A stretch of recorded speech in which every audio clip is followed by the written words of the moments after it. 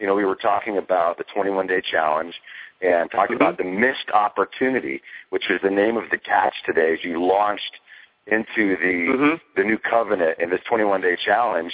And then we talked about the soccer and just the result between Belgium and U.S. Build the bridge for us from the game and pivot us towards what you talked about this morning and the missed opportunities we launched the 21-day challenge. Yeah, absolutely. It is interesting, the parallels that are there, because here we are starting out.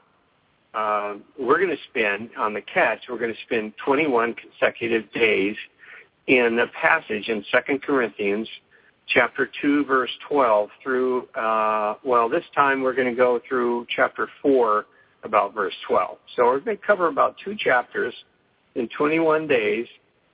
Each day I'm going to do a writing about a certain piece of that, and then we're going to have some questions, and that's what the challenge is.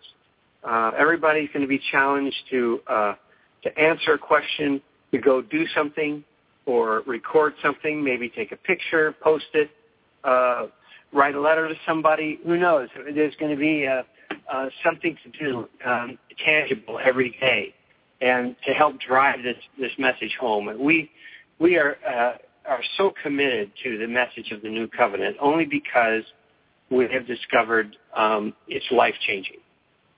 And especially in relationship to people who come into the church, and then because it happens to everybody, Gunnar, everybody leans towards being a Pharisee and a legalist.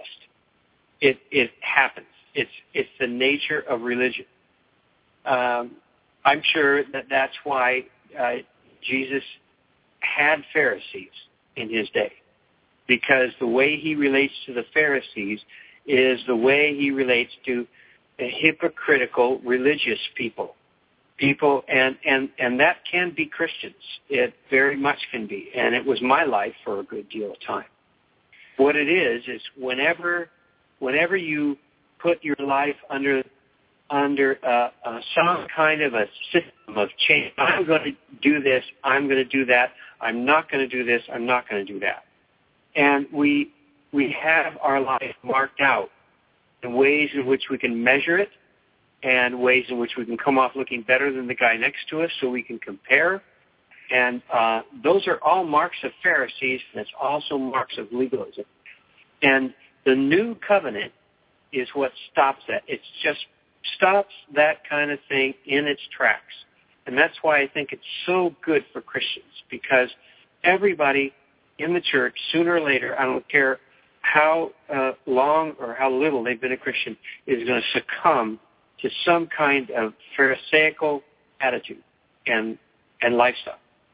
And the new covenant cuts through that. And right off the bat, the way it does is that the passage where we start, Paul talks about the fact that he went to, he was on his missionary journey. He went to Troas, which is in Asia Minor, Macedonia area, and he was expecting to meet Titus there, one of the other disciples, one of the early members of the early church who is traveling with Paul on this particular journey. And it was part of their plan to meet Titus and probably spend a little bit of time in Troas, because what the Scripture says is the Lord had opened a door for us, a door for the gospel. But Paul goes on to say that, however, he says, because my spirit was so anxious, because I could not find my brother Titus there, I left them and went on to Macedonia. And it's a very, very clear statement. I've looked at it in many different translations. I've talked to Bible scholars. Everyone agrees it just like it looks like. Paul, the Lord opened the door for Paul, and Paul didn't go through it. He did not, even though it was an open door for the gospel, he was unable to do that because he was tied up in a knot emotionally. He was emotionally distraught and worried. It says anxious about Titus. And because of that, he left. He went right by the open door. And isn't that I think it's a great way to start out a gospel, a teaching that's going to change our lives, because Paul starts with one of the times when he actually reveals his own humanity, his own humanness, his struggle. And here's the amazing thing, though, Gunnar, the very next verse, but, and that but is important because of the contrast, but thanks be to God, who always leads us in his triumph in Christ and manifests through us the fragrance of the knowledge of him in every place. And the amazing thing is, here he is saying, all right, I just walked by an open door. I just said no to God. I just blew my own scripture.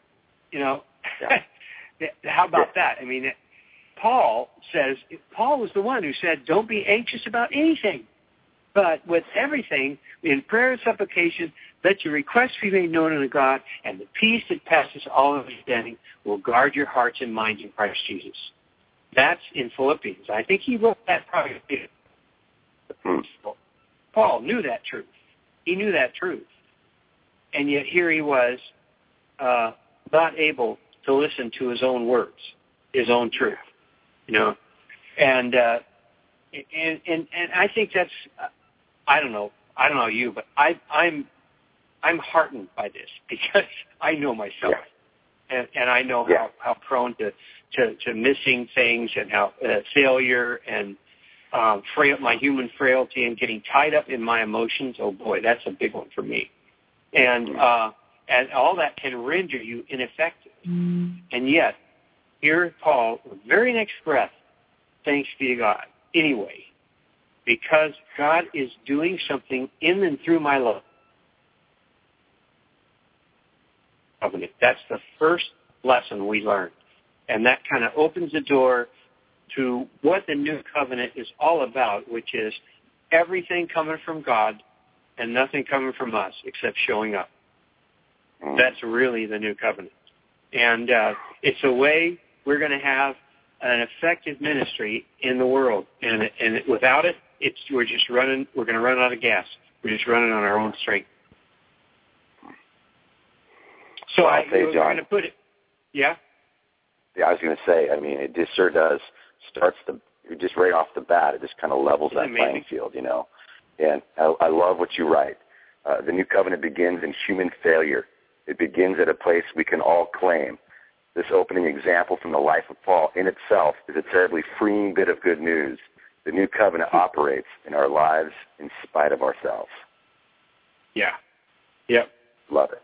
And so we want to make I suppose you could say, a lot of those soccer balls went right by that goal. there was one there at the end. Wasn't there one there at the end that I thought for sure was going to go in, and it missed. Yep. And we miss in our lives so many things. But we can always say, thanks be to God, who always leads us in his truth in Christ and manifests the sweetness of the knowledge of him. It's not based on our activity and all the great things we're doing for God. It's based on the fact that Christ is in us, and that puts off a fragrance. And I believe, sometimes whether we know it or not, it's there. And and God can use our lives as a result, even when we're rendering ourselves, humanly ineffective. Still doing something. He's still doing something. He's still leading. Well, and John, I think that's such an important thing to remember. I think a lot of times when we read this opening passage, we tend to just kind of latch on to, but thanks be to God in that part, but we don't think about the right before that. And so often I think that we beat ourselves up, over and over and over, and we become we lead ourselves captive to to beating ourselves up over and over and over because we missed opportunities or this. And so, I mean, how brilliant is this? You know, why do we beat ourselves up so much, John? Yeah, because we're going on the old covenant. We're not trusting. That we don't believe that God really loves us unconditionally, regardless of whatever we do or don't do. God loves us to start with. It's not we don't earn that love.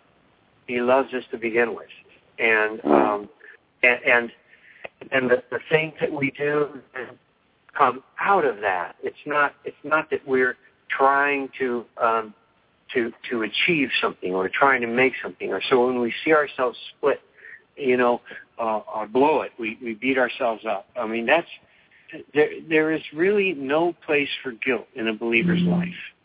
But I tell you, there is every believer on the face of the earth struggles with it. I sure do. Yeah. We all struggle with guilt, and it's just because we forget. We're not trusting in God's love for us and His forgiveness, and the fact that He is going to use us. It's not what we do for Him. It's what He does in and through us that's going to make a difference in the world. With Lucky Land Slots, you can get lucky just about anywhere. Dearly beloved, we are gathered here today to... Has anyone seen the bride and groom? Sorry, we're here. We were getting lucky in the limo and we lost track of time. No, Lucky Land Casino, with cash prizes that add up quicker than a guest registry. In that case, I pronounce you lucky. Play for free at LuckyLandSlots.com. Daily bonuses are waiting. No purchase necessary. Void where prohibited by law. 18+. Terms and conditions apply. See website for details.